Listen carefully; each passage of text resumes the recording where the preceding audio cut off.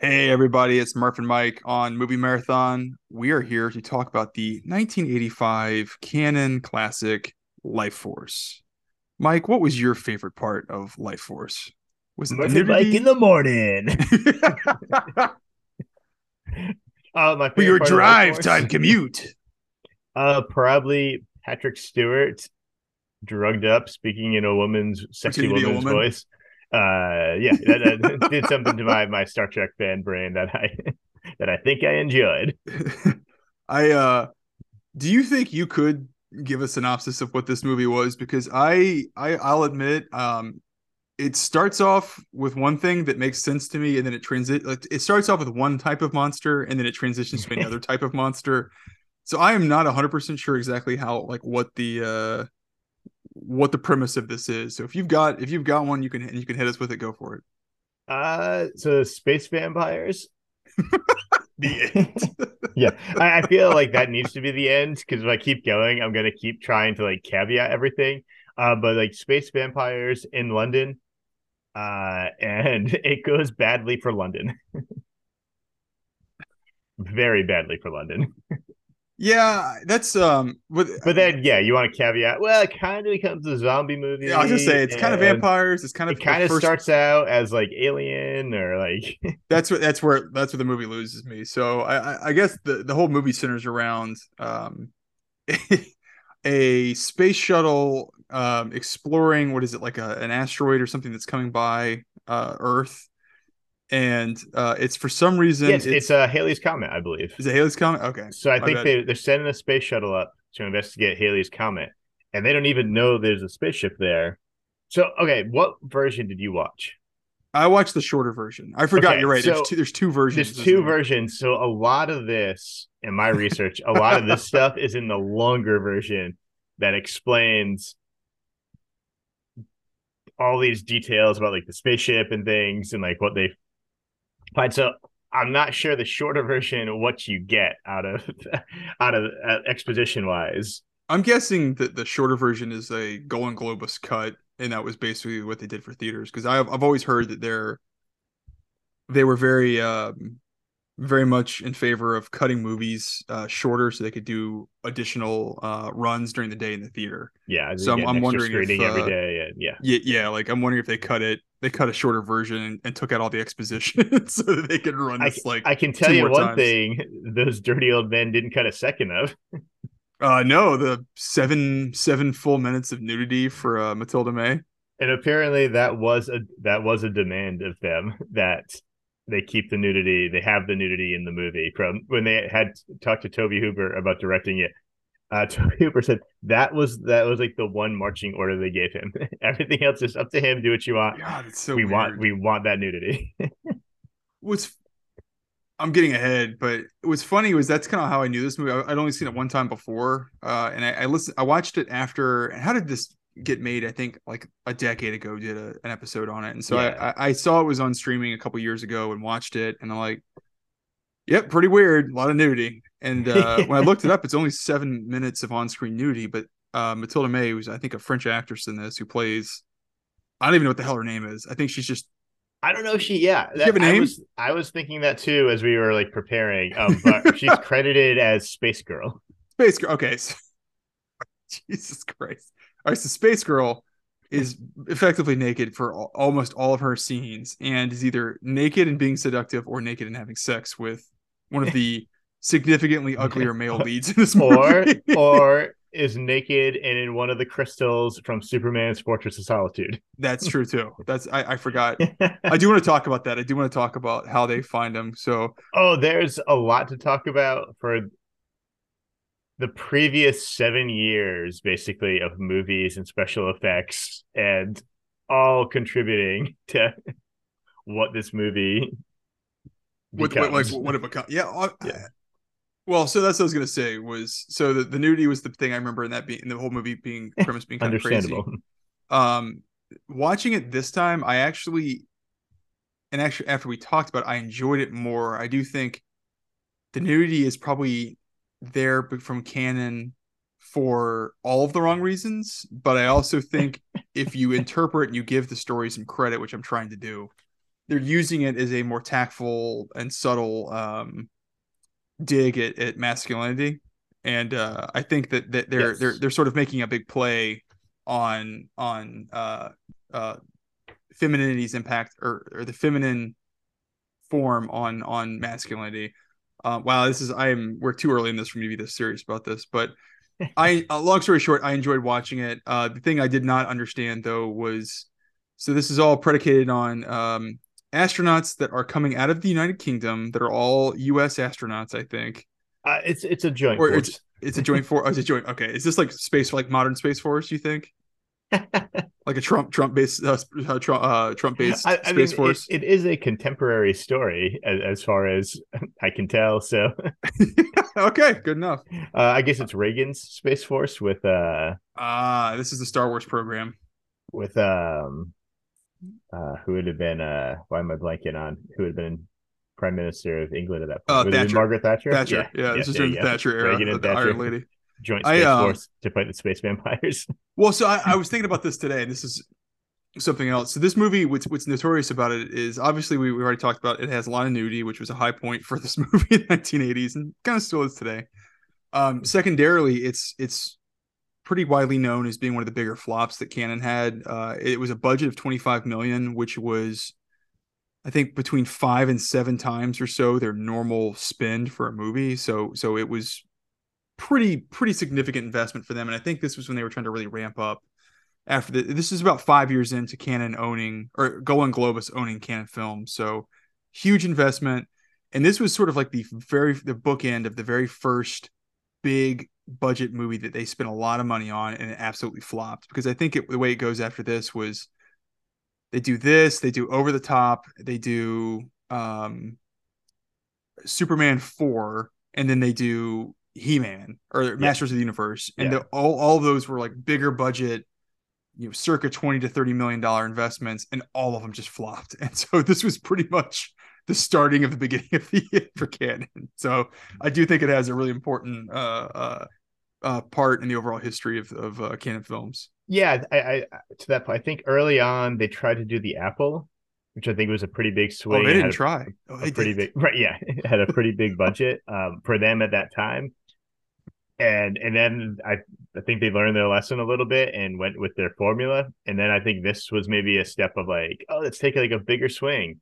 Um, and Yeah. then they probably learned the wrong lessons from it and went with, oh, we need like Sylvester Stallone or the IP of He-Man, um, as opposed to we need to have a quality like script and that's that's what's frustrating about this for me was watching it with trying to take a more serious look at it this time. Was this has elements of like this could have been probably a pretty good movie, and this probably could have been a bigger hit. It's just, and we'll touch on it, but it just falls short in a couple of areas.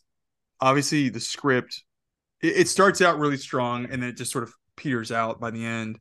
But it starts strong and it has interesting concepts. They spent a shitload of money on special effects for this movie, or at least for the yeah. first half of the movie. They spent lots of money on special effects. Well, and that's Um, what I think the when you talk about Peters out, and I will say I do think this is a pretty good movie, but I do too. I some liked of it more than I thought. I'll say they that. kind of all the best special effects are kind of front loaded in the first Yeah, 30-40 minutes, and like the back end has some fun miniature work and stuff, and some large mob scenes and stuff. But particularly, I enjoy the miniature work. But that's like a nerdy film person thing, not a like gonna earn 50 million at the box office opening weekend kind of thing. yeah, and I think the leads, you and I talked about it a little bit off camera, but I think the leads in this could have probably been a little bit better. Spoiler alert, I think that's where I would spend money if I was gonna put 10% more money into this. So if I was gonna put another 2.5 million in, I'd probably get, there's some better I, actors I think you could have I would grabbed. be curious because they spend the money. So they filmed this filmed in England, and it's at I don't know if it's at Pinewood. I think it might have been at Pinewood, but it's because it's all the technicians, like all the crew people From Star Wars. are like, yeah, all their credits are like 2001, like Bond Yeah. movies, Empire Strikes Back. That's like who, like the art designer, like set designer, editor, like cinematographer. That's what, like, all these people are coming from, these mass, and like that's why it's really weird for me to watch because it's 85, but it kind of feels more like a 70s movie Yep. in its look, Yep. and feel, but it has that same look as lots of movies that I really love.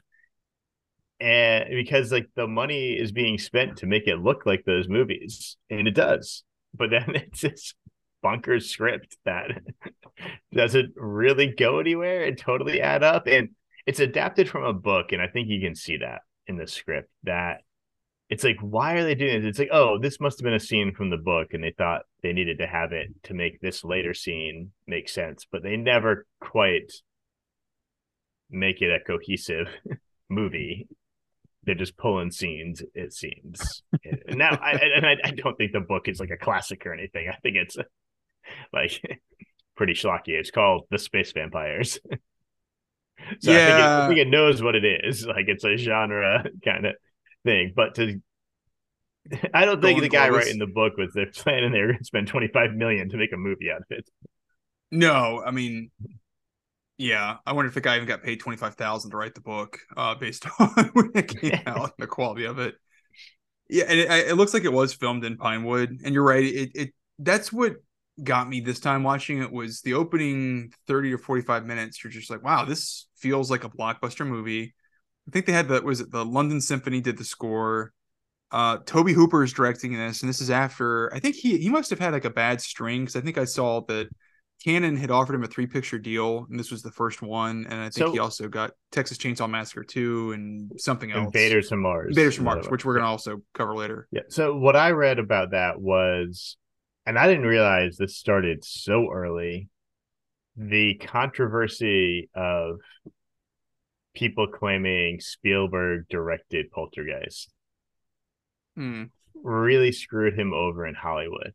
That Poltergeist was a big hit, and that should have been his ticket to like getting to like getting a Mainstream, ticket like in big Hollywood, mainstream getting to movies. like Yeah, make what he wanted to do, or like getting some cachet in the yeah. Hollywood and that. But then there was this rumor or stuff out there that Spielberg actually directed it, and that It kind of feels like a torpedoed Spielberg him in movie. Hollywood, and that's why he turned to Canon with a 3 picture deal of like he couldn't he kind of get on like a Hollywood like Circuit shit list stuff, for yeah, and just movies. needed like I need to reestablish myself. Interesting. I didn't realize that. I mean, I is when I was younger, I did think it Poltergeist was a. I mean, it's a Spielberg produced movie. I think it's an Amblin Yeah, movie. yeah, exactly. And that's Um, what's so silly about it is like I don't think Toby Hooper was trying to be like a French auteur. Like he's no, a collaborative filmmaker working like, yeah, I worked with Spielberg making this movie because he was a producer on it, and like it's like his company that's making it. And I didn't. Yeah, I didn't realize. I mean, it does have like a feel. It feels a lot. You feel like a yes, lot of ET DNA in that movie. definitely. With the family element and kind of how it's shot and how it looks also feels like a Spielberg movie. But yeah, I didn't realize there was a controversy. I like Toby Hooper. He's done a lot of other fun stuff, and I think obviously Texas Chainsaw Massacre is probably the his peak. Unfortunately, it's one of his earlier movies, but it's up there. But yeah, I didn't realize that he had this sort of chip on his shoulder about the whole Spielberg or I'm not sure if he has. Spielberg I'm sure at the dynamic. time he had a chip on his shoulder. What I was seeing was much later. Kind of, it was just kind of like he was just kind of like befuddled a little, like what a weird thing to have happened. Of because he had directed like multiple other movies before, and so it was like I don't Yeah, know. It's he just directed very. Jaws, and I'm kidding. Wait, he did?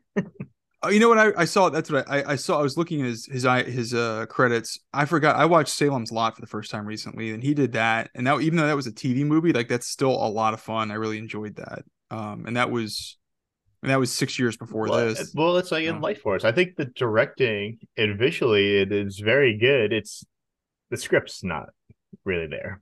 no, and I think I would almost wonder if they ran into budget constraints like halfway through this, because that's where I think it begins to peter out for me. As like, think I sent you a message. I was like, I enjoy the all of the alien stuff and the build up that the Columbia, the spaceship that finds the aliens and brings them on board. There's this whole mystery of what's happened to it, and one of the astronauts survives and crashes to Earth. All of that is like really really good, and then all of a sudden it becomes this procedural about an SAS operative. Was it Kane? Is it Kane? Let me see. Armstrong is the astronaut. Well, no, Armstrong's No, not the astronaut. Carlson is the Car- astronaut. Carlson's the Yeah, astronaut. Kane. Kane is the SAS guy. Yep. And then it like just really slows down, and Yeah. the special effects with like the blood coming out of Patrick Stewart's head on the helicopter and all that stuff. It's just like, oh, okay, this isn't maybe going as well as I thought it was. But then it picks So, back up again in the third act. So it's like, okay. so yeah, my take was I like 3 of the 4 movies they did. I like I like the sci-fi movie they made. I like the horror vampire movie they made, and I like the horror zombie movie they made. I unfortunately don't like the detective movie they made very much. This is And in the that's middle of like the movie. that's 40 minutes of the middle. And so yeah. Yeah, because this is what is it? Even on the shorter runtime, it's almost 2 hours, right? It's an hour 41, the Okay. shorter. Okay. And the Never mind. longer is basically 2 hours, 2 hours a minute. So Okay. uh Yeah, I mean, that's where it fell apart for me, was like the third act. I do enjoy when they get back to London, and basically the entire premise of 28 Days Later takes over. yeah, That's and the I entire feel that third wouldn't be so act. if you hadn't just seen this procedural you're talking about, that probably wouldn't seem as jarring. Yeah. But it's like all of a sudden, yeah, you're right. It's exactly 28 days later has broken out, and it's like, okay, back to It's just, this movie. yeah, I never understood why they took it felt like for budget reasons, we're like, all right, we need to do like a walk and talk with these guys. We just need to like cool it on special effects and crazy locations. And we're gonna go to a very green room, and we're gonna beat a woman up. And that was pretty much like the walk and talk. It's All right, all right. strange. Trying to see if there's anything. So you hit the cannon. Okay, I think we could probably, uh, yeah, start digging in a little bit. Should we dig Um, into Carlson and Stewart, Patrick Stewart's character Armstrong making out? That was a oh, we'll get there. I get Patrick Stewart's apparently first on-screen kiss was with another guy. This crappy movie. How it should have been. It's how everybody wishes their first time would Also, be. I enjoyed Patrick Stewart is in a wheelchair, and it's I like I to think he's wish. like Professor X. He kept touching his temple a lot and talking about headaches, so I'm Yeah, assuming it was the same character. yeah, no. So this movie opens the spaceship heading to investigate Haley's comet, and they find in the wake of Haley's comet that they couldn't pick up is this giant spaceship. I think they say it's like 150 miles long, which is pretty, yeah, The pretty space bonkers. umbrella? Is that what it was? The space Yeah. umbrella? Well, Okay. eventually it becomes a space umbrella. Yeah. Okay. And so they go investigate the ship, and inside are these like bat-like creatures that are like giant but desiccated. They've been in space. Um, and eventually go investigate it. And these 3 naked like humanoids or these crystals. But so They're display cases. They look like they're yeah, like a department yeah. store display case. But all through this, the special effects are really, really good. I mean, it's like, I mean, 85. You're coming out of Return of the Jedi. Indiana We've Jones seen Alien, we've seen, movies, and it's Alien, there yeah. with all those movies. Like this opening, as far as space goes, any of the Star Trek movies we've seen up to this point, Yeah. um, it's there. And what I thought was very funny, they have extended scenes of them in spacesuits, floating across to the spaceship, entering, and then the spaceship has like massive, massive chambers. So while they were filming these massive chambers and they were in these spacesuits, I guess they used the same rigs they used when they shot Superman. But for Superman, it was generally like one of them. And they could handle that and control it a little better. For these, they had like 3 or 4 going at once. and like anything that would bump something would really set these things like swinging and swaying. And I guess they had them. It took forever to shoot this because they kept getting swinging. It would make people sick and they would throw up, Oh God. and they'd be throwing up from like 40 feet up in the air, Oh God. or they'd be throwing up inside their space helmet.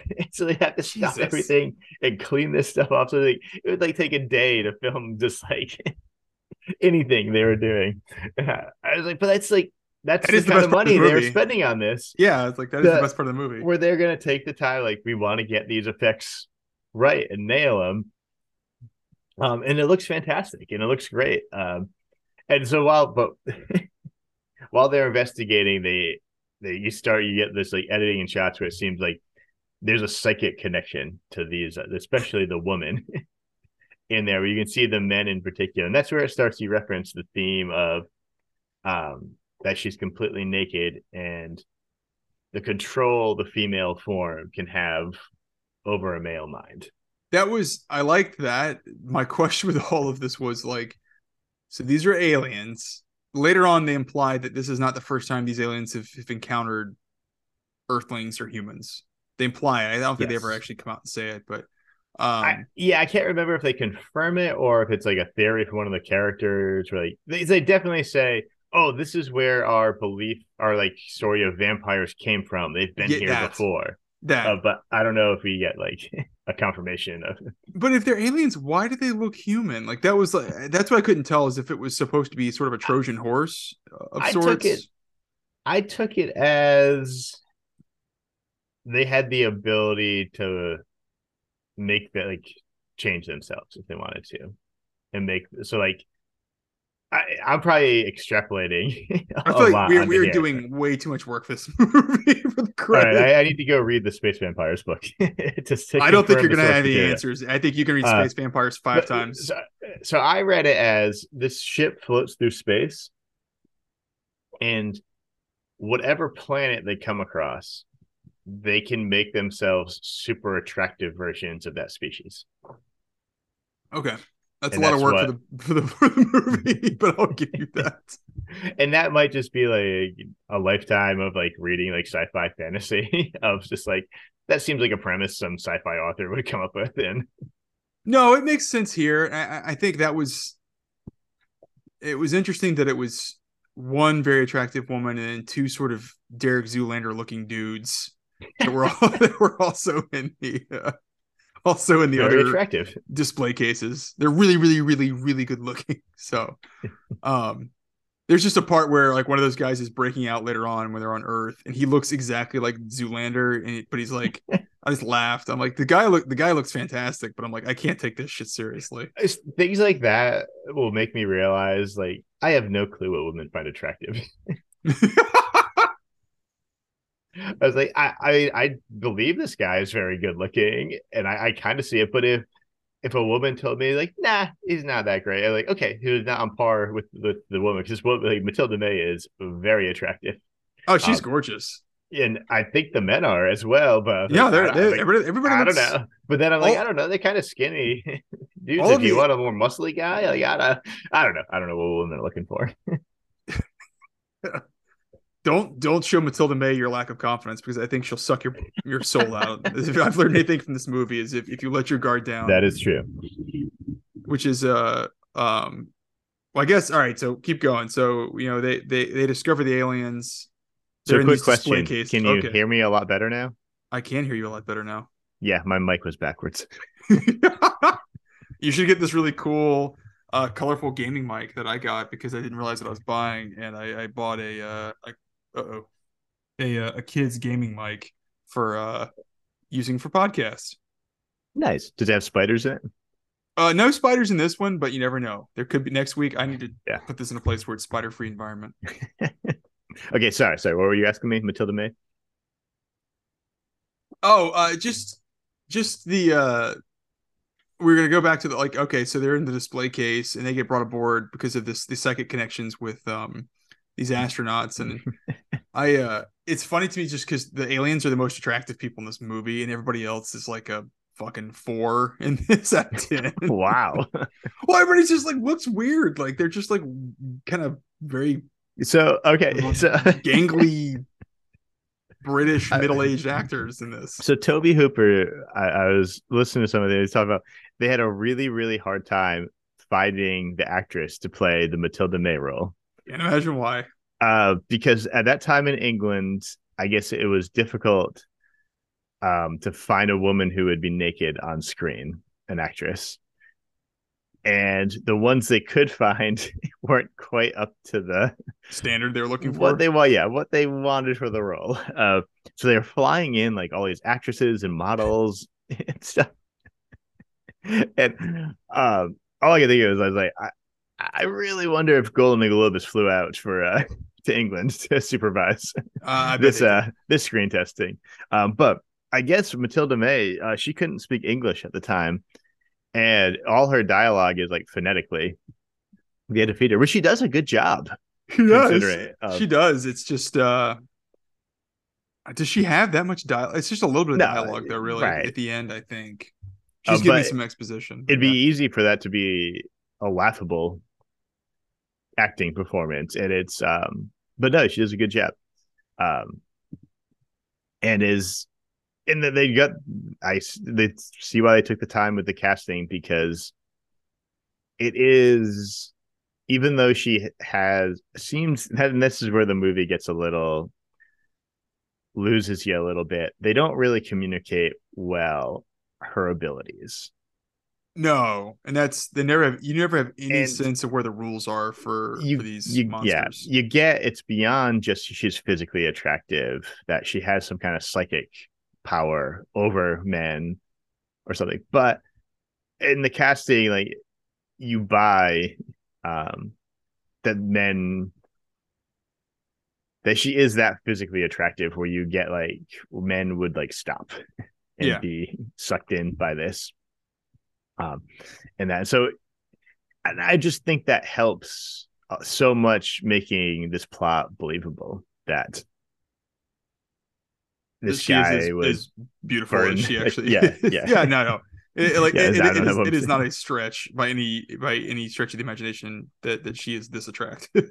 Um, So but then there's some interesting commentary, especially when she's escaping from the facility with the guards who encounter her, and like the most chauvinistic, like assholey, oh like yeah, no, they're reactions to seeing this beautiful naked woman. yeah, uh, they treat them like 13-year-olds. They're like, right, blimey, oh my but it god. also at times feels like these men still expect to have like some control over her. Like they're not Yeah, threatened by this unusual circumstance because it's still like a woman, and then her being able to like suck their souls out and destroy them is like uh, is shocking to them because it's so foreign from their experience of any kind of woman. but that I think that's where the movie is at its strength is because if you do some work for it that's the messaging of the sort of feminine figure over men that it does feel like that's where they're giving some credence to that stuff but Yeah, have you ever seen the Scarlett Johansson movie Under the Skin? That has very very similar themes with it. Oh, Andrew's son looks like he came in. He has some thoughts about Matilda May.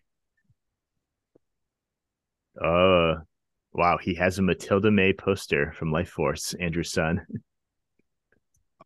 I will be right back. I'm gonna pause it and come right back. Once Okay, again. take your time. I'm going to run the bathroom. You turned your mic off. I'm glad I recorded the entire part of that conversation. I'll be right back.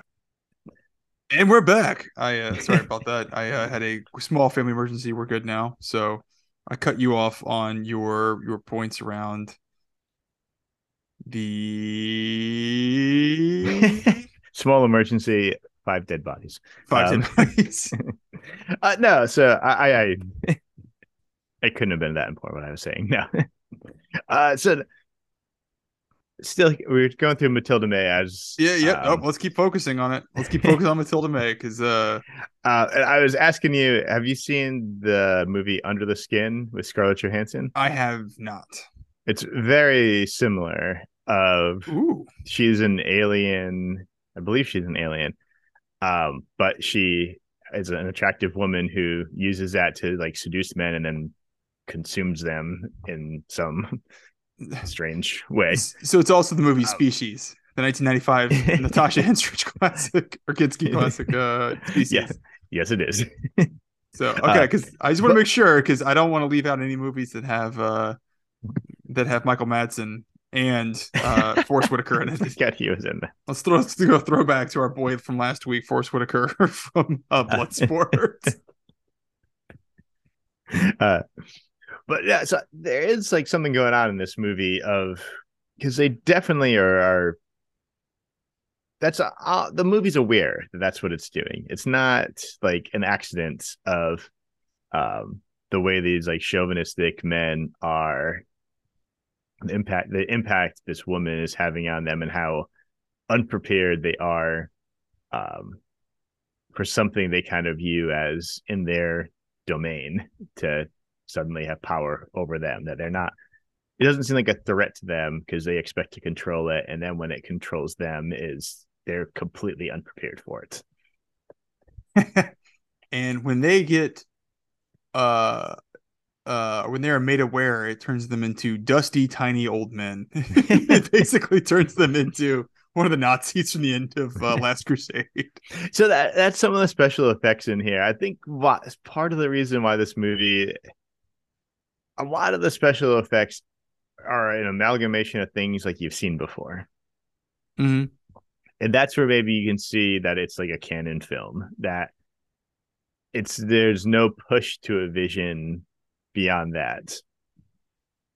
They're trying to take Yeah, elements that have been financially successful and repurpose them into their own thing.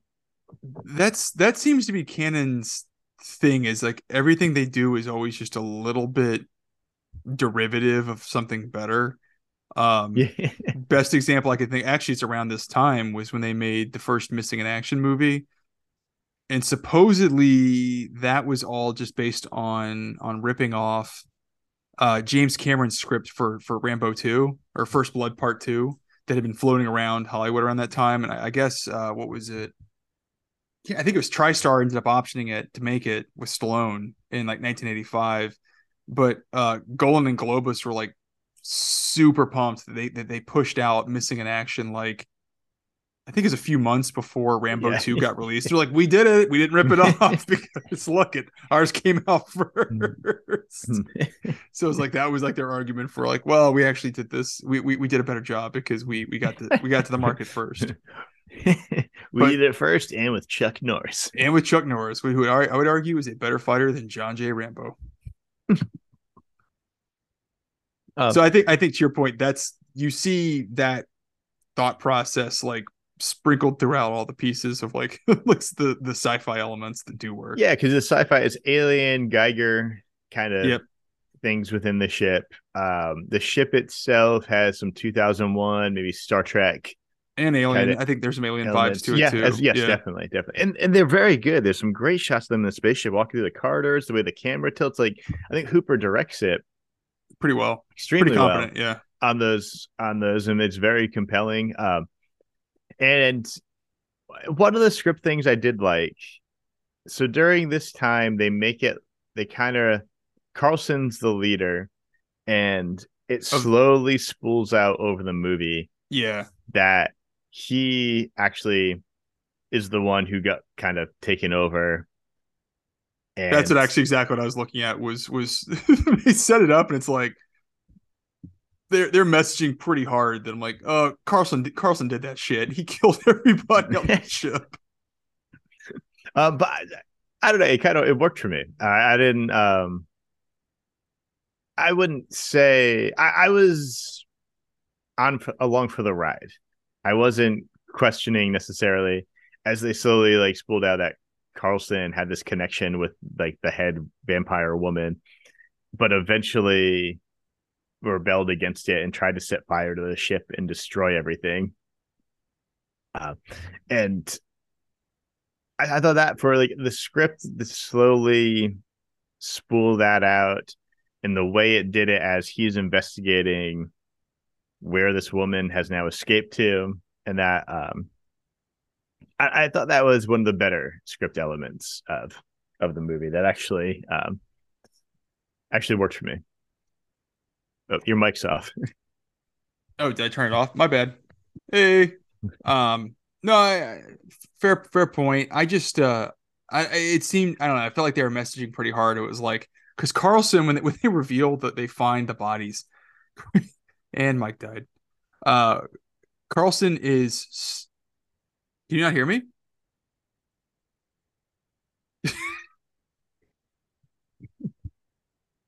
Mike's I making I Mike's still have making my love. Bloodsport background up from last week of John Claude Van Damme screaming blind, and I'm doing weird things too about Andrew's talking. Sexual things. Um, I thought that like they messaged us so hard when Carlson and the rest of the Columbia crew find the three aliens. He's just like, oh, it's amazing. Like, he just seems so compelled, and he just seems so drawn in by the aliens, especially Oh, Matilda May. see, I get distracted by they have an older astronaut who I thought was even more over the top of how like No, I thought distracted he was. I was like Carlson's That's hopping I wood get in I get his sucked in by spacesuit. that guy of like, oh, that guy's gonna do anything. Like Well, I think that that's guy. Carlson. Are you sure that's not Carlson? No, it's there's another British astronaut who's like, man, that guy just ejaculated in his suit. Like he is excited. I thought they were messaging pretty hard that Carlson did it, and then and when he lands and he's the only survivor, I was like, okay, it's probably one of two things: either he's possessed somehow by these space alien vampires, or he did all of the horrible things that they reveal later, which is another astronaut Yeah, crew goes up and they find the Columbia. Everybody looks like these little tiny mummified, dusty corpses, and the whole place looks like there's a fire that broke out on the spaceship. yeah. When The he comes back, you do as like someone who has watched movies before, and not this is good or bad. Just saying, like if you've seen a movie before, you know, it, well, either he's going to be accused of helping them, or he's been helping them. yeah. Like, yeah, But that's what's so strange is they keep referencing that he's somehow broken that connection, that draw between him and Space Girl. And at times it seems to compel him, and then at times he seems to be able to break free of it. But then they slowly reveal that he has the psychic connection. So it's like you don't really know what the rules are, and yeah. it's That's hard to that's set where stakes. it's that's where the middle part we're talking about that procedural, and that's where that stuff is slowly kind of comes out, but then it's just like an exposition dump later. But and it's just you just don't have a grounding in the rules of it. No, and And that shakes you to shook me a lot of like, okay, like what does this really mean? Is this any of this actually important? it just makes you stop caring. Yeah. Uh, So another thing I didn't that kind of shook me was like a fully nude woman escapes a seemingly high security British military base, and then she proceeds to, I think, walk across the English countryside still completely naked, and it never seems to actually, nobody ever stops her. There's never seems to be any sort of well, like interdiction for so a nude woman walking around the country. It's just weird. so in your version, did they have the scene where how she possessed the red haired woman, I They how allude she to possesses her, she and possesses the they woman and she seduces another man after she's possessed her, but I don't think they but do show they that. I don't think they show it. because okay I lost all of that. If that happened, I lost the whole so scene. they're the um so they get the report of there's another desiccated body, which we need to go back and talk about the effects for those desiccated bodies because I think they're pretty cool They're good. I like in the those. lab and stuff. But they get a report there's a desiccated body. um so the SAS guy Kane and Carlson, they go like talk to the police like, well, here are the two guys who reported it, and they report, oh, we saw these two women, or and they're doing like it's like 70s London talk, not even 85. They saw these two birds, and one of them was naked.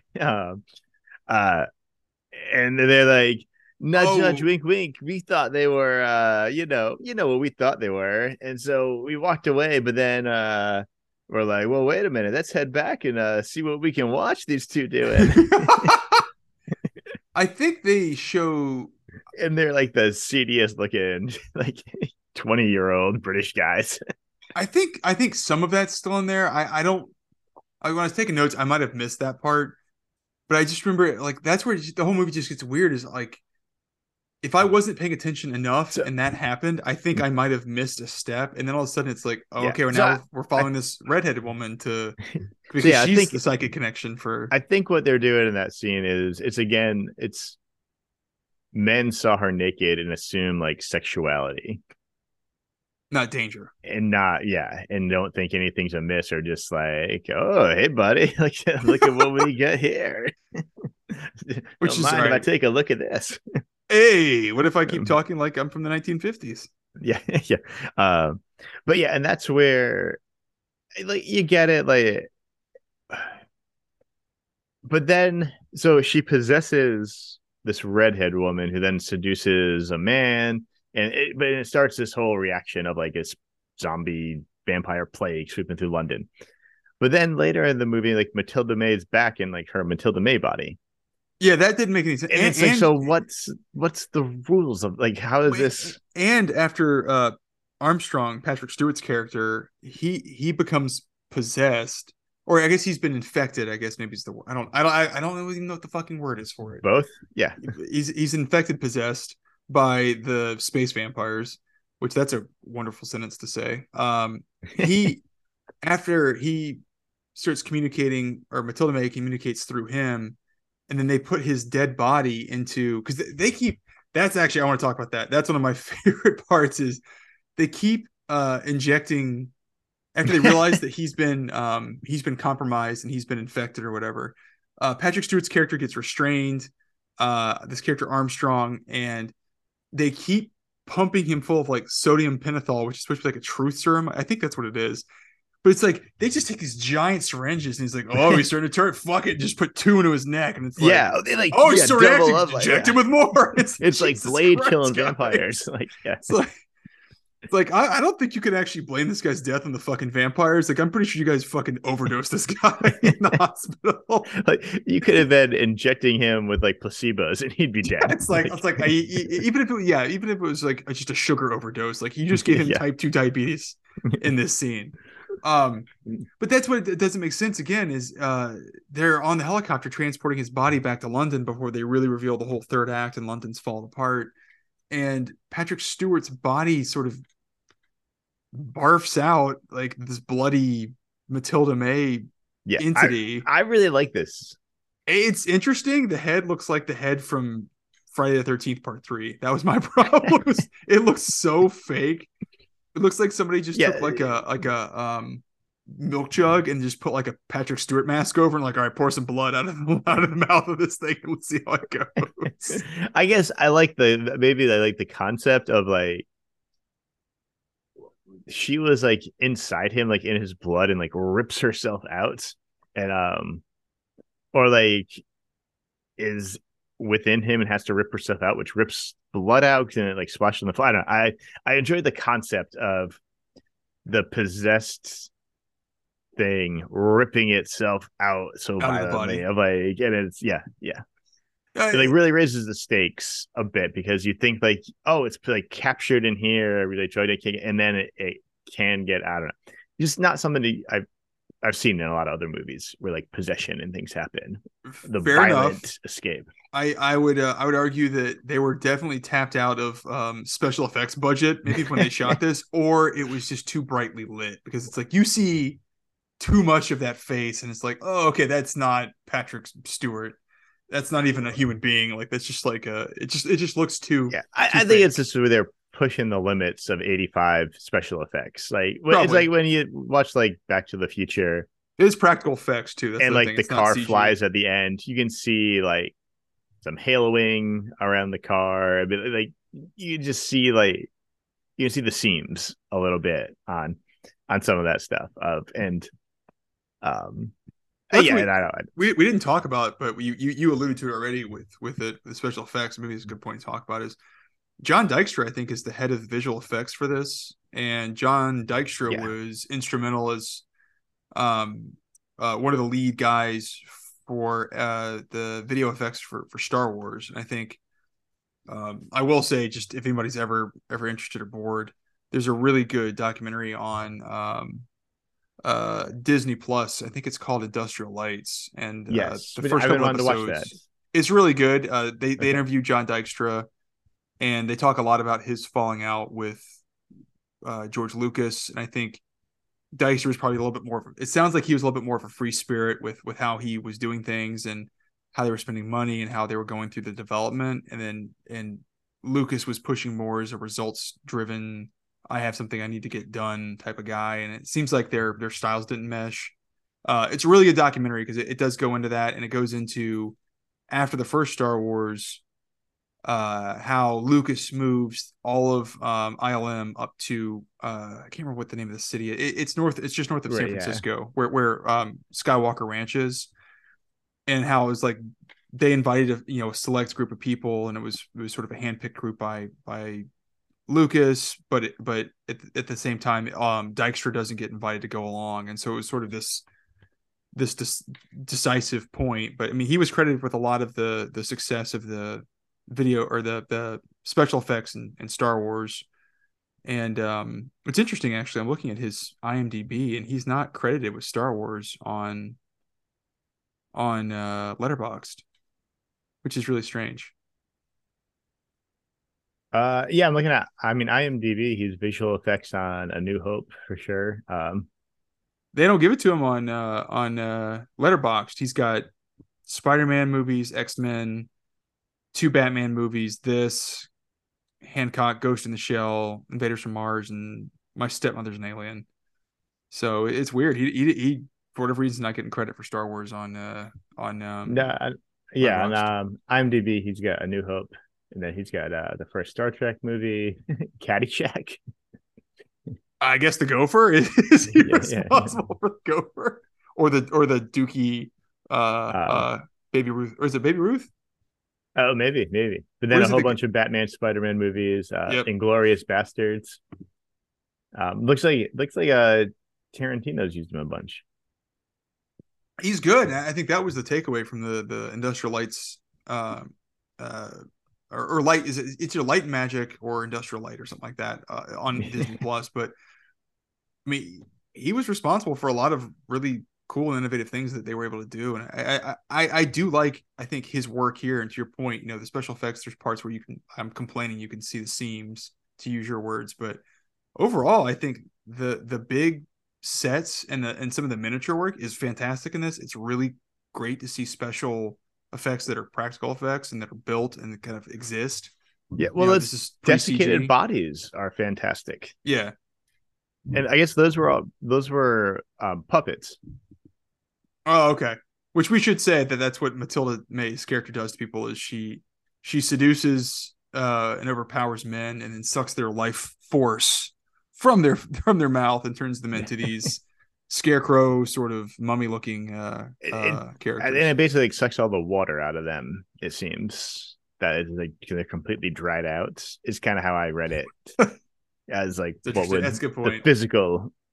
physically That, happening. that's a good proxy for it. Is they do look like they're just dehydrated Because bodies. when they don't get like infusion of life force again, they just crumble to dust. Yep, they Kind of thing. turn into um apparently the special effects they also used in the 1999 Brendan Fraser classic The Mummy. They also apparently used these same models and puppets Yes. in that, which is like, what the hell were these things doing for about 15 years? Like, where were they being kept? Just getting more desiccated. Do you think that they kept them in like their basement, kind of like how Jay's parents kept Hari in their basement? That's my hope. That's a real deep That's a cut real for deep, our very listeners. specific pull for anybody keeping uh faux humans in your basement. But yeah, overall special effects I thought were pretty good. I do feel like for a canon, even for a canon movie, you see a lot of the money on the screen. Oh, they And spent the 25 million. Yeah. Well, and the problem is they spend it all on the special effects, it seems like. yeah. That So would you have spent some more money? And like I said, spoiler alert, I would throw more money at 10% more of the budget at hiring better lead actors. The guys here that play Kane and Carlson, who their names are too similar for the two leads, I think yeah. personally, but I do think that like you probably could have gotten, I'll use your word, probably more charismatic or more And they're not interesting to say they're leads. bad. They're both fine. Yeah, They do a fine job. It's just the movie really slows down at times, yeah, and it'd help if you had people who are just like super compelling to look at on screen, who are just movie star people. yeah. I was. That's what's tough is I was trying to think of who I would put in those roles. I think At if you that time, at that yeah. time, I mean that's kind of tough. Like if I was gonna pick the American, I think I actually even had. I have to look at my notes. I think I even had somebody I suggested oh, I think I put Scott Glenn as an opportunity for like him as the Carlson role. Scott Glenn was probably not too far into his career. It's before he did the right stuff at this point. All right, so Him, what if you did that and had Patrick Stewart as Kane? that's where I wish they had Patrick Stewart as Okay. one of the British leads. I think that would have been a better. I think he's a history has already shown us he is a better actor. And he probably would have Yeah. elevated the second and third acts by having him as one of the leads rather than You can just make things feel more dramatic and yeah. Shakespearean. I was like, yeah. That's what I think I enjoyed was when his possession when they reveal that and he's again they're just injecting him full of shit. um, he just feels like he's bringing the Shakespearean performance to this possession by a female alien. It just feels like he's bringing gravitas to something that just doesn't deserve what Yes. he can do. Yeah. So, and But I it's like like the go ahead. British like Hammer horror films with like Christopher Lee. It's like these actors who can bring gravitas, and that's what this is missing a little bit. Some gravitas Yeah, to these roles that kind of infuse it with um, something a little more. And so you just go. There are some actors who bring that. You just go too long where it's like the Carlson and Kane show. Um, that's a and they're good more word like for a 70s conspiracy theory like duo of where you need the plot to be carrying what they're doing. it. I agree. I agree.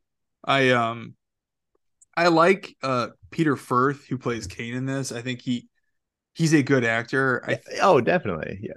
But again, you spend too much time with them for maybe the caliber of actor they are. And I think if you did have like one tier higher, you would probably have a like a really interesting, compelling movie here. I was also just looking at Peter Firth, who plays Kane's IMDb. He plays a guy named Ivan Putin in Hunt for Red October. He's the guy that Ramus he breaks his neck on the ship. He's like the wormy Russian political agent that's on board the Red October. And I like him. I think he's a good actor. I just Oh, think I that agree. Yeah. Yeah. they It's could have gone like a couple degrees higher. Like spend some extra money, get like Michael Douglas maybe early in his career, but when he's not, he's not super famous he's yet 85. He's pretty big. because he's already done Romancing the Stone at that I point. Is that believe right? so. Yeah. But Oh, he yeah. hasn't done Wall Definitely. Street. He Definitely. hasn't done what's the oh god, it's the other one with Glenn Close. Um, Fatal Attraction. yeah, he's in the Fatal Attraction yet. He hasn't No, no, done that's like like Black Rain. 89 or something. Yeah. Yeah, so I'm like, you could still kind of maybe you can afford to get Michael Douglas. Yeah. You have to pay. Yeah. But yeah, if you're Look, if doing you're throwing like 15 million at Sly Stallone to do an arm wrestling movie right, for maybe your you should have. pretty decent sci-fi movie, maybe you could go get like a Michael and Douglas or and I guess somebody. that's kind of the idea of, and maybe that's a more modern idea or more 90s idea of this is still like a B schlock movie. It kind But of. if your script's going to be that you need the actors to elevate. If you're If spending your that money, if you your need the script actors sucks, yeah, get actors to elevate everything else to around it. elevate what you're doing and make it more compelling. And then you get a chance to have a box office hit because they'll make these scenes still work. Agreed, and that's again. I go back to like the first 45 minutes. I'm looking at my notes, and it was like they open it up, and it's Dan O'Bannon wrote it, I think. He's Which one of the screenwriters. and That Toby then Hooper brought him in that's right because the Toby Hooper you said was supposed to do Return of the Living Dead, and left that to do this. Yeah. which I really like. Well, you and I have already covered it in an unreleased episode, which I'm not sure if that will ever see Secret episode. the light of day or not. But I really like that movie. I would have been interested to see Toby Hooper direct it. But you've got Toby Hooper, you've got John Dykstra, you've got Dan O'Bannon writing it. You've got I think it was the London Symphony that was the did the score. It just feels like you have. It's weird that they did invest all of that money in sort of the outer edges of the movie. But to your point, like besides the special effects on screen, they just don't make the investment, and And it's what the makes it a movie canon movie. probably yes. So I'll ask you a question because you suggested this. We need to come back to it on Bloodsport, but you asked me, what do you think the most canon quality of this movie is in terms of like being part of the canon films So I legacy? was able to narrow it down to three. You're doing better than me. And my initial was so when Matilda May um, is escaping the facility they've put her in. She's walking through naked, and you get various reactions from like different guards seeing her naked and stuff.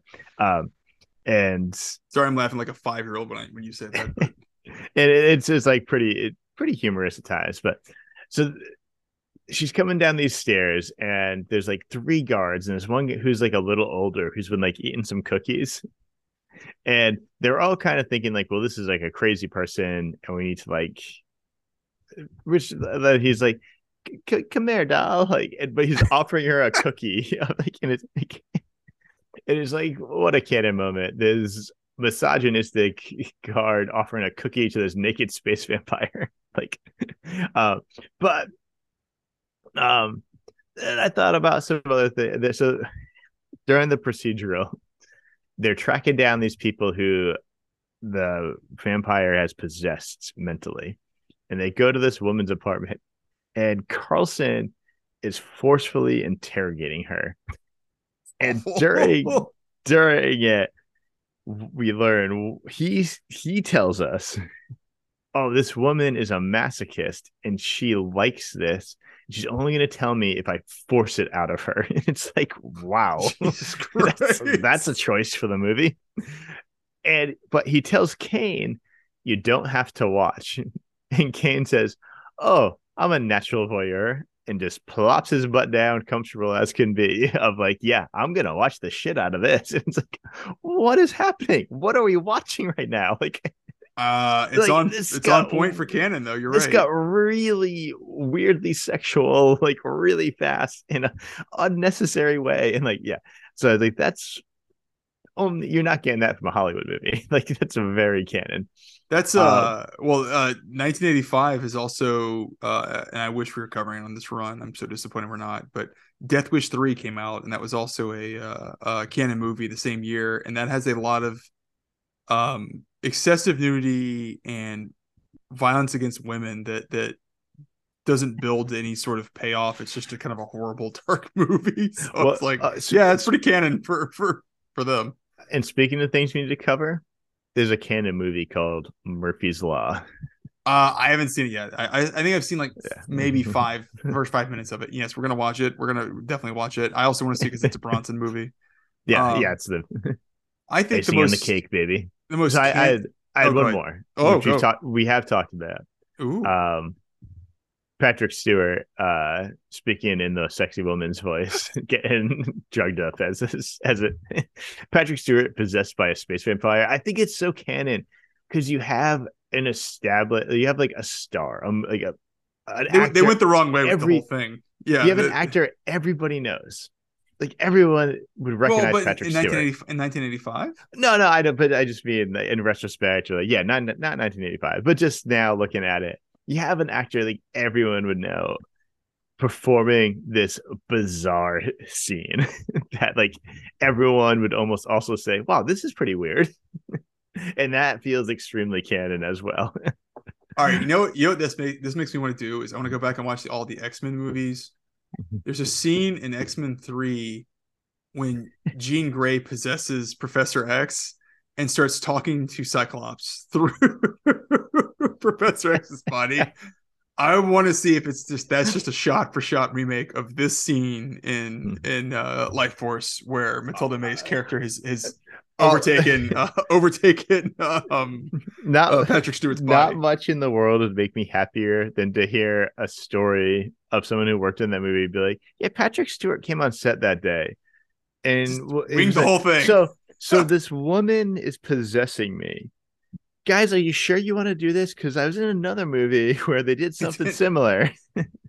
Hey, you know what? You could be right because let's be honest here, X-Men 3 fucking sucked. So Yeah, there could be a one correlation of the between the weakest of the two. lot. All right. I think we cracked that nut that there's a canon crossover. uh, so if I have to give it to something, oh, man, I guess I'm going to give it to the Carlson Kane bizarre interrogation pseudo sex scene. Just, I, it's maybe the weirdest scene in the movie in a movie with a movie that has space vampires. So And zombies and space vampire yeah, zombies. So like it gets yeah, weird. we keep referencing that. It's at the end more so, but the vampire infection kind of becomes a zombie infection, but Yeah, just to and it catch never some really people makes a up. lot of sense. I don't know. Yeah, Uh but so yeah, but so so what's your most canon moment? I'm gonna take it from the business end of the canon films saga, and I'm gonna go with to me the most canon thing is that they filmed something about a US astronaut and set the entire thing in the United Kingdom and in London. And the reason I say that is I want to do a little more research, but everything I've kind of been reading about was sometime in the mid 1980s, and you touched on the Bloodsport episode. Canon's big way of getting financing done was they would Yeah, sell advance rights to movies, usually for international rights for distribution. And I think that they were. It seems like they were doing very, very well in the United Kingdom in the 1980s for sort of these Americanized films. And around the mid 80s, I think they had bought into a United Kingdom cinema franchise for like movie theaters throughout the UK. And so I honestly think this entire movie was filmed in the United Kingdom because it was cheaper than the US at the time. And on top of that, they were simply doing it just to appeal to all of the people who were going to be going to these United Kingdom based cinemas to go watch these movies. I think it's and purely just a money play for them to be like, we're going to pump this fucking thing it's for all it's worth. and that's why they have all the British actors, all the British That's technicians, exactly because it's why. probably a big tax break the more British people you employ. That's But exactly it. they needed the one American guy to sell it in America.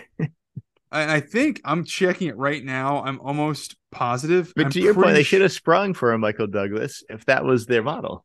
Yeah, but yeah, like they don't do anything to actually bring Yeah, you're in right. You're right. any No. real U.S. Investment. I will say though that same year, Canon movie, they filmed a lot of Death Wish 3 in London or like the surrounding UK. Oh yeah, they're definitely yeah. And like there's scenes where you see it and you're like, that looks like the fucking set that where they filmed Full Metal Jacket and they filmed this like on the same time. So it definitely feels like That's wonderful. they're just like there's either a tax break in it, they're trying to appeal to the UK international audience for them, or they're just trying to double down and get people into the cinemas they just put a bunch of money into. So that to me is like the most canon aspect of this movie, and I love it. I think Yeah. it's I'm like No, I'm here for it. I love what these guys are doing. choosing the financing of the movie as the most canon thing is probably the right way to go with that Maybe not category. even financing, just the rationale for Of like just why they yeah, shot it like the way they shot it, obviously that's what motivated everything they did. And except when they made terrible, really bad decisions on how to do well, and things. that's what's so strange about this is like there's enough Like they meat Yeah. on the bone here to say they were actually making some good decisions. Like they brought in a lot of the right talent when it came to like behind the camera stuff. It's just for whatever reason, again, it's like they just couldn't stitch the whole thing together correctly. And it's kind of sad because I feel like there's pieces in this that I can see where they're going with it. They Oh, really were definitely. building to a much bigger, more interesting movie. And I kind of think that if Canon had landed this as a hit, it probably would have changed a lot of their trajectory for what they did for the Because rest they of the could have 1980s. taken source material similar to Yeah, this and pulled in a Michael Douglas, not necessarily Michael, but probably. an act, or when they're going after Sylvester Stallone for Over the Top, They're doing it with it's something they don't have to successful. overpay him Yeah, because they've got so some drastic. credence to what they're It's doing. Yeah, it's you're no, you're that right. maybe it doesn't or like Masters of the Universe, they're maybe They're getting scrambling. more funding Yeah, and they were scrambling on at it that point. to I think, correct me if right. I'm They don't wrong, have to scramble. They don't have to. Yeah. Canon actually had the rights to Spider-Man in the 1980s before Sony ever got it. Before that Despite was like when they ever make one? I thought they did, or they made a like a TV movie. Hmm. I'm gonna I'll look have to this look up. that up. Ooh, look it up, So I did want to hit on the ending. Um, please. so after this procedural stuff and which all becomes kind of pointless when when she just rips herself out of Patrick Stewart's body and still goes and just does their plan, which like so like it's like oh we could have cut like 30 minutes out of here, but like London is in total chaos. Like this vampire infection, it's like it takes 2 hours and then you have to feed and get another life force or you die. And so it's just like exponentially multiplied to where London is, and it feels more zombie esque because it's like you get bitten, you're infected, and then you have to go out and get others. And so it's a little more zombie movie. But so Kane and Carlson have gone back in to try to stop it, but independently. Carlson's going because he's getting drawn to the vampire, and you don't know if he's going to try to stop her or if he's going because he's been like finally given in and seduced by her. And Kane's going in to stop him. And Well, their that's why I umbrella couldn't. spaceship has arrived and is sucking life forces out of London. Because every time an infected person sucks the life force from someone else a little bit goes up to the spaceship is what they tell you. So like, Yeah, and it's from this doctor character who's definitely from the book Dr. Falada. and needs to be in there to give you these facts, but makes no sense in the movie. No, he's just an old British Like you guy could cut him from out of the movie and you wouldn't miss anything other than like three exposition. things he explains because he's supposed to be like a doctor who understands like death and is obsessed with the afterlife or something.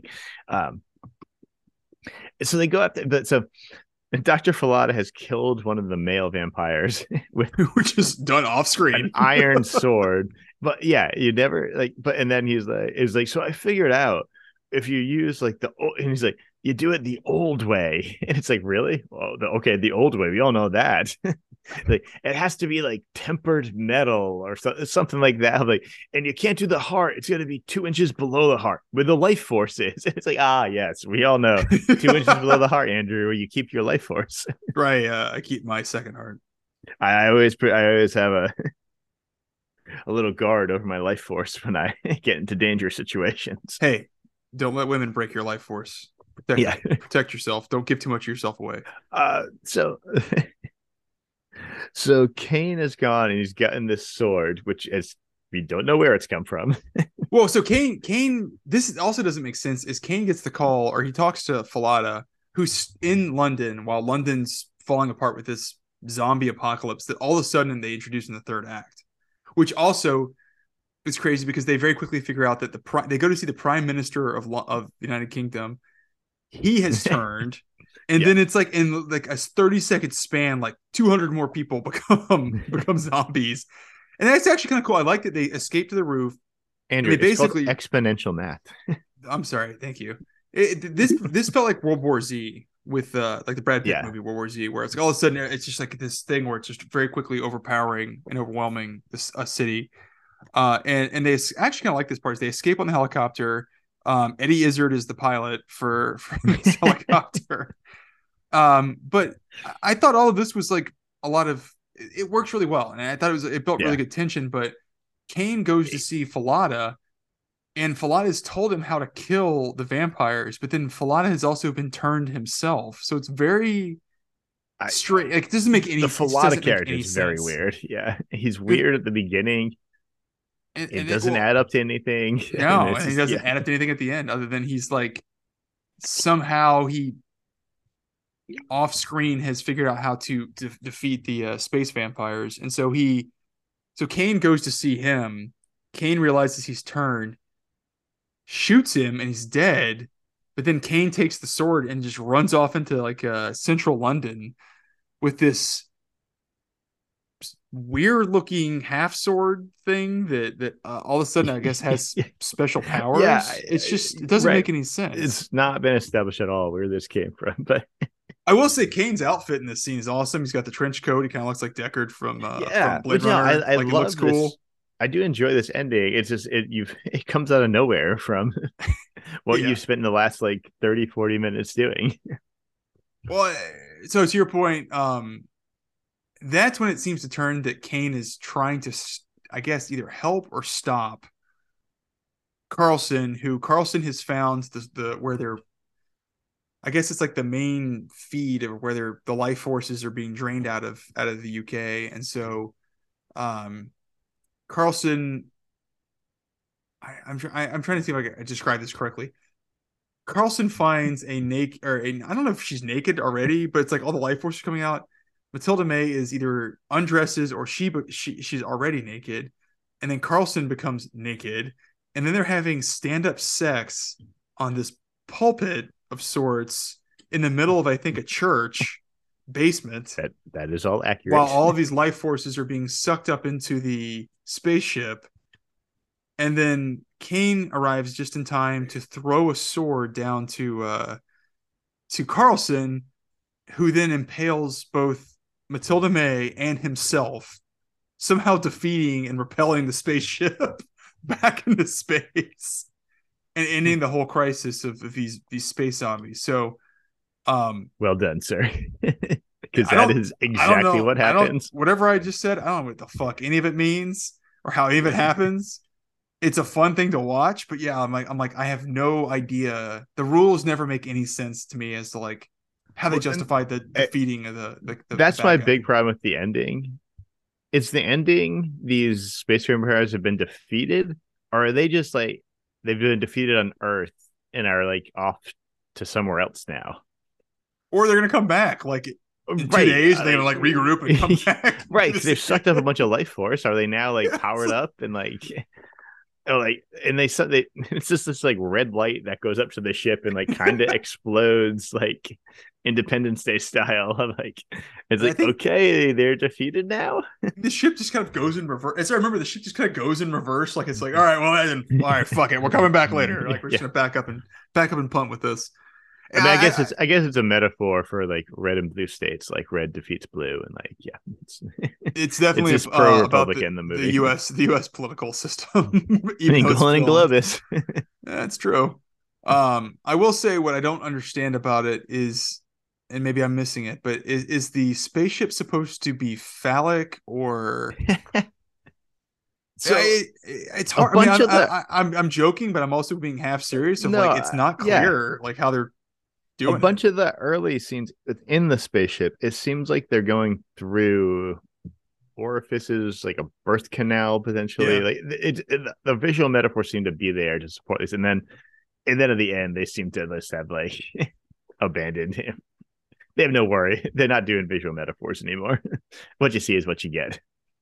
which kind of is again that's when the movie sort of peters out. Is like interesting ideas, interesting stuff that's being put Yeah, on the screen, but it just it's the they first never 40 close the loop on minutes. it. Yeah, gives you a ton of good ideas and great special effects, and like, and then you get kind of like boring canon procedural sci-fi and gobbledygook nonsense for a while, and then you go back to like some good special effects, good action, but like the plot's now incomprehensible, and so it's like, all right, yeah, I guess these we want to repel the space vampires, like go Kane.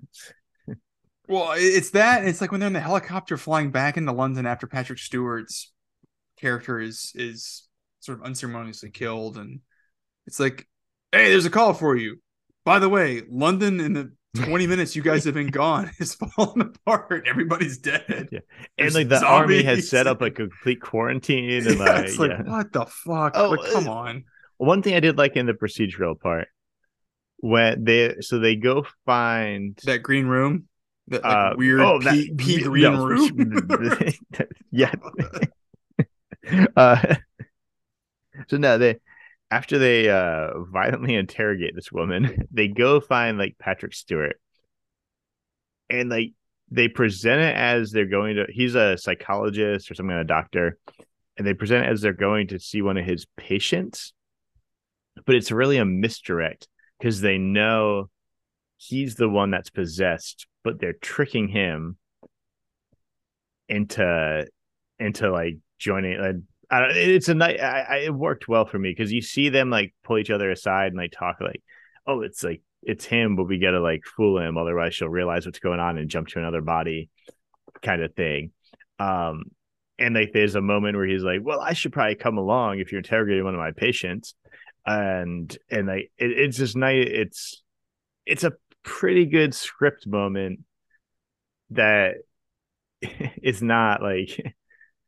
within the surrounding areas is not necessarily great. Like, but like it's like a fun little misdirect within there that kind of that definitely gets me where I'm like, oh right, he's the one possessed, and I like it too, and I think that is one of the better parts of when they're setting the stakes that you can they start to really message that if these if these space if these space vampires start infecting people, there's a certain level of where you just can't detect it until it's too late, and so they're starting to build the stakes that yeah, if this thing spreads, it will take down an entire.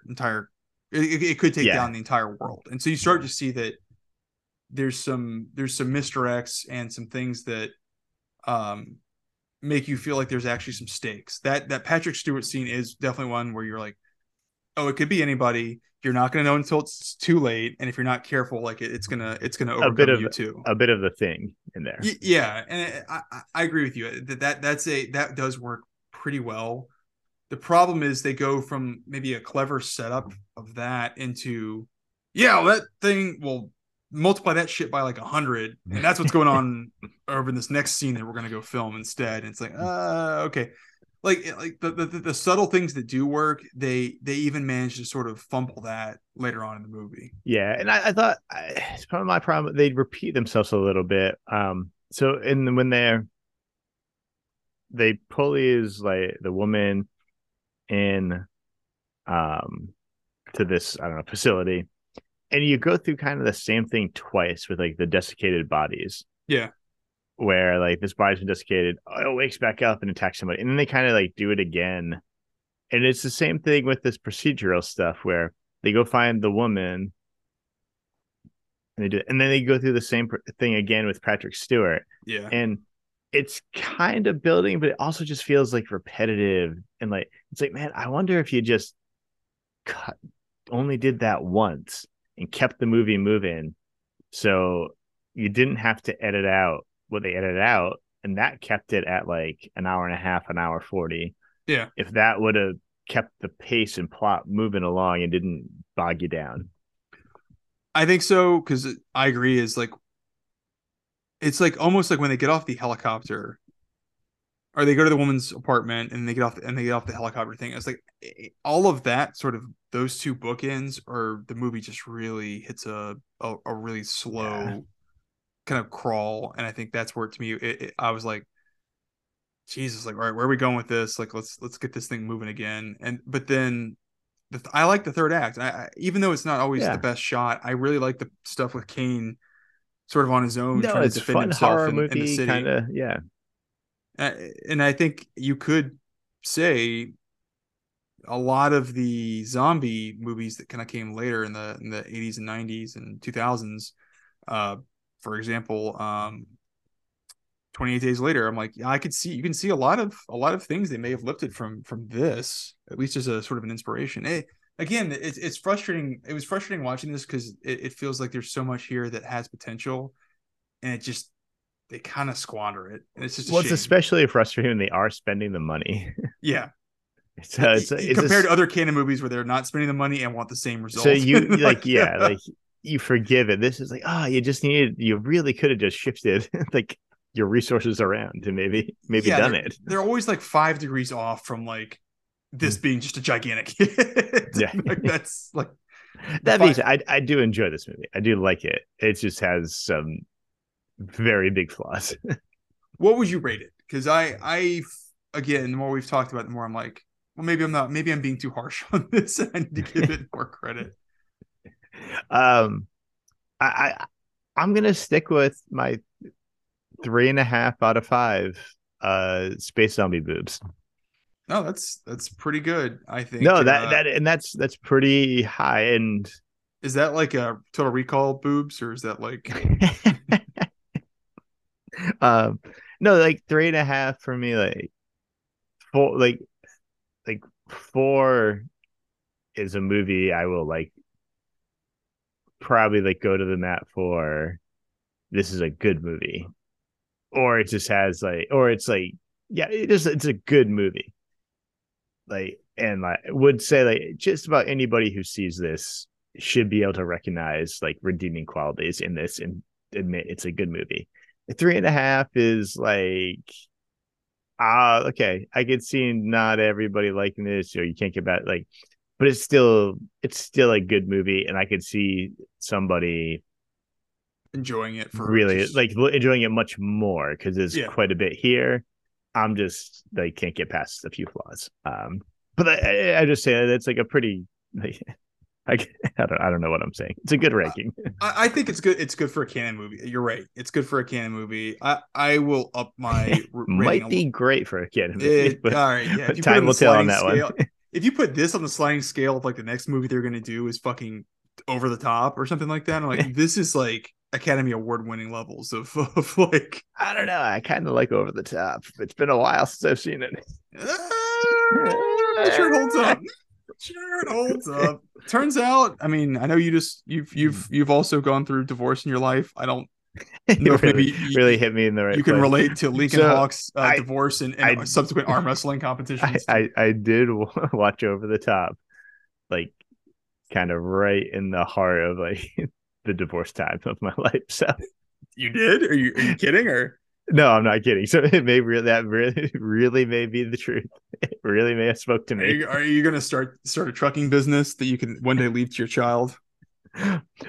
Look, my children have seen me arm wrestle at least 3 dozen times. So Are you gonna it's just like this can go real dark. Was your father-in-law also Robert Loggia?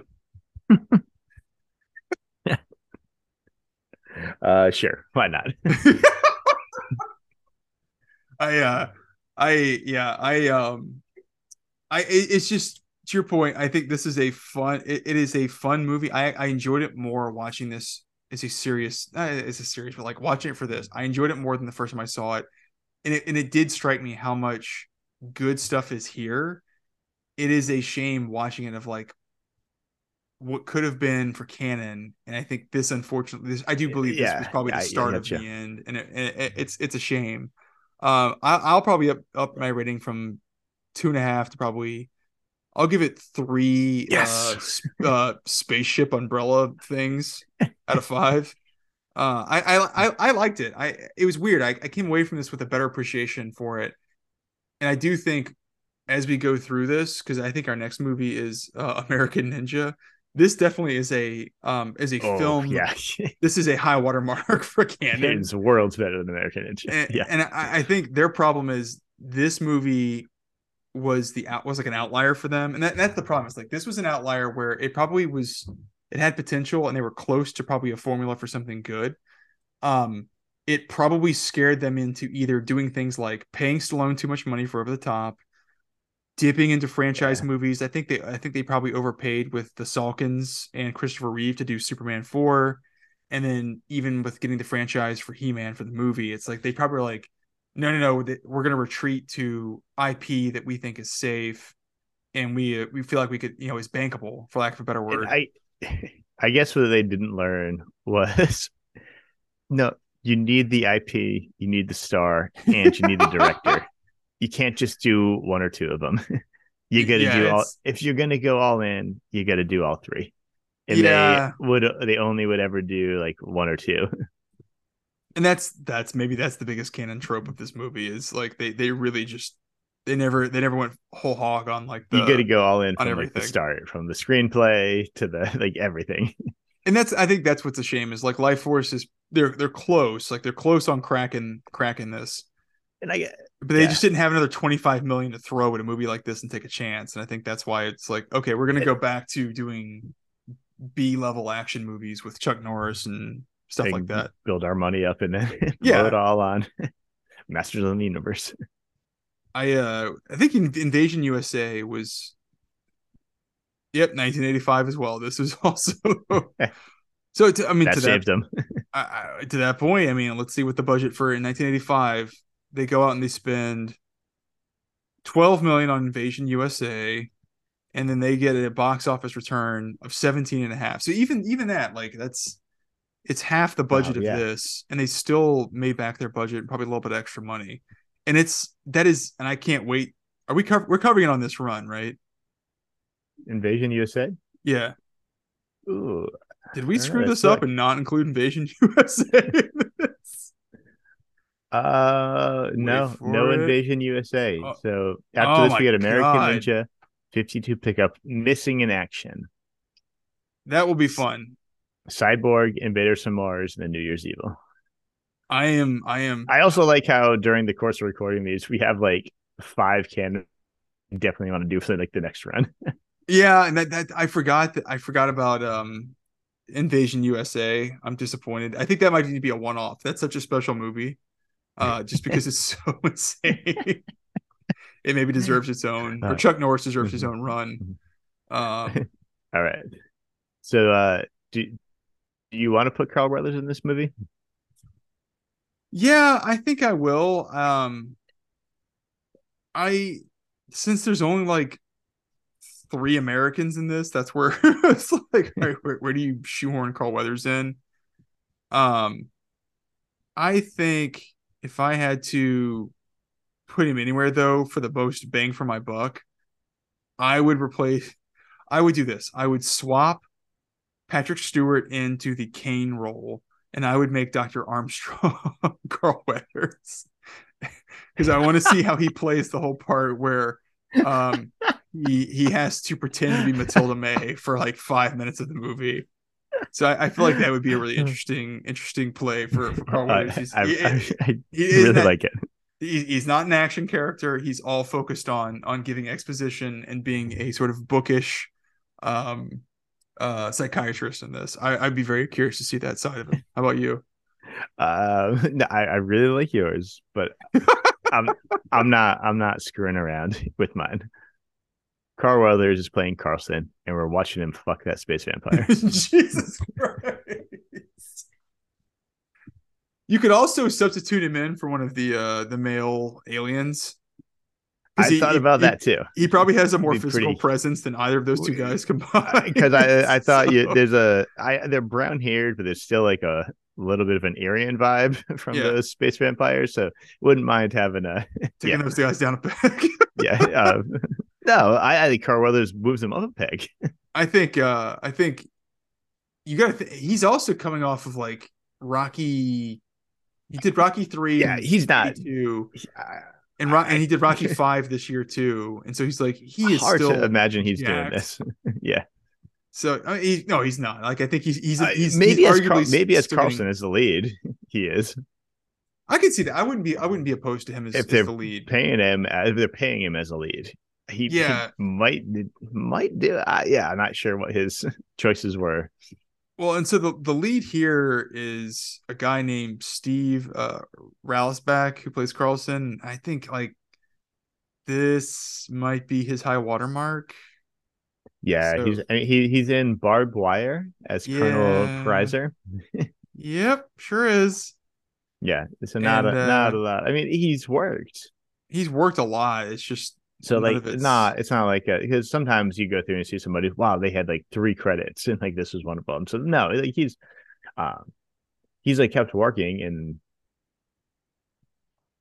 I but just I never not found him anything like compelling as yeah. like a lead. I think that was what bothered me about And him that, was but you can, yeah, you can see why this has been his career. It's like to keep working, but never pop like as break it's out a, as a and yeah. yeah, that he's just a solid guy, but not. And I guess that's the kind of criticism we had of just an actual movie star might have helped. Yeah. Um, And then this is Whereas he's also just like good, yeah, pretty he's good. indicative of canon too. So and then so I guess if you had to spend so the budget for this was 25 million. Yeah, Its man. box office was I think a hair under 12 million, which is tough. If I would put more money into the actors, which is a really easy answer for my 10% more budget. Where would you put 10% more? If you had another $2.5 million to throw at this. To stay thematically consistent with our podcast, Oh God. I'm bringing in D'Souza. Having him rewrite the entire script God and damn right. add a bunch of quips. Oh, there are going to be space vampire quips all over the place. Was this did D'Souza do Commando? Is that what that wasn't one of his, was it? No, no, I think it. Oh my God, we are falling Yeah, down on no, our game. that was. Because the Commando is an '85 movie as well, so I'm wondering if he just. Yeah, yeah, no, no. I hope you get He's him. a writer on Commando. I don't. I mean, I can't. You know, it's always hard to know. But yeah, he is a writer on Commando. So Man, I've only seen 54% of his body of work too, which is a for shame. someone who's done a podcast on him, it's pretty shocking. No, I mean, I'm looking at all the ones that he did that I have not seen. No, he's famous for a lot of like coming in T- as a last minute doctor of stuff. Yeah, like it's yeah, the ones I have not seen are pretty tough. I would Hey, 9,000, man's best friend, crime's worst enemy, the dog of the future is here. I have not seen that movie. well, it's also it's I don't know if you're looking at Letterbox, I don't know what they have, but he also like if you look at No, there's a bunch of IMDb, other stuff he's done too. he's got a lot of TV shows listed. So like Yeah. on the Letterbox, you're not gonna have like Knight Rider checked off as haven't seen Knight Rider. Like, but Oh, he but I wrote have. like 2 episodes of Knight Rider. So like, Oh, yeah, but I it's kind have. of No, fair point. I like the idea of let's bring in Stephen E. D'Souza. Let's especially punch up this 85 script. D'Souza.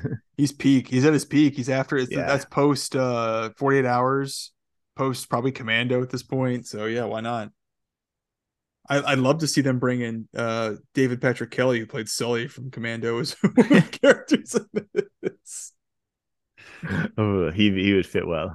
So hey, well, we didn't cover it, but what do you think your most canon moment is What? from Oh, Bloodsport. Bloodsport? Yeah, we didn't hit that since we're doing a little Oh, bit of backpedaling.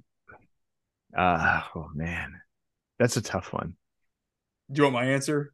I'll go Yeah, I do. first. I do. I think the most canon moment of that is I'm gonna forgive the Belgian guy fighting in Asia who's supposed to be an American. I'm gonna ignore all that. I'm gonna go with um, the 50,000 volt taser that is almost a character throughout that movie because they reference it so many damn times. I would argue that you could put that up there with Canon Films making the Uzi such a ubiquitous weapon in the 1980s. um, I like it. Damn right you do. I'm gonna go with the kid in the Bartles and James t-shirt. Yeah, that's pretty good. What's fucked up is that feels like that's somebody who worked on the movie's kid. They're like, I I just that wanted, kid just yeah. owns that Bartle and James shirt. I just wanted something in the scene that had like the young Frank Dukes because I that's the think most canon. I didn't check IMDb, but I think that on Letterboxd that poor kid did not do another movie or did not have another Oh, acting credit. really? GY. I feel I bad for hope he's that had a kid. successful life, but I don't think he's destined for screen success. No, he's not. I mean, he's probably as destined for screen success as I am, which is not much. Pierre Raffini. At least that kid sounds French, and it's not them trying to force some poor child to affect a Jean Claude Van Damme accent or something like But yeah, that's that. all he's done. I hope he's gone on to very successful life. But I well, so all right, what do we have? What do we yeah, have up it's his next? only credit. We have all right, we talked about it, I think already, but we have American Ninja coming up next. I think that's Oh yeah, also a 1985. Yep, 1985. My God, I think we could have just done a entire 85 run of canon run. canon 1985 movies, and it would have been super successful. But no, this has got Michael Dudikoff playing Private Joe Armstrong. Again, it's another guy who knows karate, a white guy in the U.S. Army who somehow knows has a deep knowledge of karate, fighting an evil empire. So it's kind of the DNA of Bloodsport. Um, and I remember seeing this a lot as a kid. I don't think I've really watched this in Wow. a while as an adult. I've seen it as an adult. I did that one I was aware of as a kid. This was another like it was on USA Today or USA Today, sorry, USA a lot before they really had their own content and stuff like that. Okay. Uh, but man, this I had miss those days. $1 million budget and its box office was $10 million. And I think this is like they made like four more of these. So Yeah, and anything for canon that did that kind of like return, that's they huge. just It's started, huge. they just churned them out. Yeah. Well, my only other thing I know Michael Dudikoff, who's the lead in this, is he plays one of the crazier dudes in the Tom Hanks movie Bachelor Party. So that Oh, was really? yes. Man, I have to watch Bachelor Party soon. Well, my wife had never seen it, so she was like, "What is this?" I'm like, "Oh, it's kind of funny. Like, I think you might enjoy it. It's kind of like Caddyshack and um maybe like a Mel Brooks movie mixed in together." And we watched it, and I was like, "Holy shit! It's fucking American Ninjas in this." So I'm pretty excited about this one. I'm looking at all the names, and there are it is a weird mix of what looks like Israeli people in this, one American guy, two American people in this, some Asian people in this, and then some Latino people in this. And it's all supposed to be set in like the Philippines. So I'm like, this is going to be an absolutely bizarre movie to Yeah. Oh, cover. that's my how I remember it. But I mean, like you said, I think this is probably this is like a formula movie for canon films. So I'm Yeah. curious Oh, how yeah. this Oh, this is a very canon films movie. so I I'm can't excited. wait. So recapping, we both think it's three plus space alien ship or umbrella ships for Lifeforce. American Ninja is next, and then right after that, I think are we doing is that 52 pickup? 52 pickup. Yeah. I'm I'm excited about that. yeah. You seem to indicate Oh, you're uncovered some interesting facts about it. Old 52 pickup. please feel free to elaborate. It won't hurt my feelings. Uh, multiple porn stars are credited in the movie, including Ron Jeremy, Amber Lynn, and many others. And they're all credited as party goer. So there's gonna be at least one scene in that movie that is very interesting. And then you have Roy Scheider is your lead. So the guy from Jaws, 10 years on, is making 52 pickup. Yeah, it's now I'm not sure what to expect from this movie. I've never seen it, so I'm pumped to see Yeah, something new. Is it streaming anywhere right now, or is it something we're gonna have oh, to I'm pretty sure it pay is. for? Let me look again. While you're Because while I you're thought I had just looked at this the other day, and it was, which is always huge for. Oh, it it's on Roku, Roku, Canopy. Tubi, with ads. Stuff with ads, yeah, Okay, or well, Canopy for free if you can get Canopy. I have Canopy Um, through my mom, which is okay, through my our local library. So yeah, so okay, so I'm pretty pumped about seeing that one too. And yeah, then oh yeah, American Ninja, I feel like is going to be uh pretty interesting. I can't wait to yeah, see the yeah. trials and Wait, tribulations I of Private I Joe feel Armstrong. that one for the podcast is going to be more really hitting hard some individual scenes. Probably, and we do the just to finish out the order, 52 pickup will be coming out on December 2nd. Then Missing in Action, Cyborg, Invaders from Mars, the other Toby Hooper movie from Canon. Yeah. And then I can't wait to watch it again. New New Year's Year's Evil. Evil. Man, I Oh can't yeah, wait baby. to do that one because that's a bizarre film, and it's also one of the first movies that the Canon guys made under or Golden Globus made under the Canon umbrella. So I think that's going to be a Yeah, I was real excited to fun get to one. watch that by New Year's. Evo. So all right. On that note, I will catch you next week. Space vampires. Space vampires. Goodbye.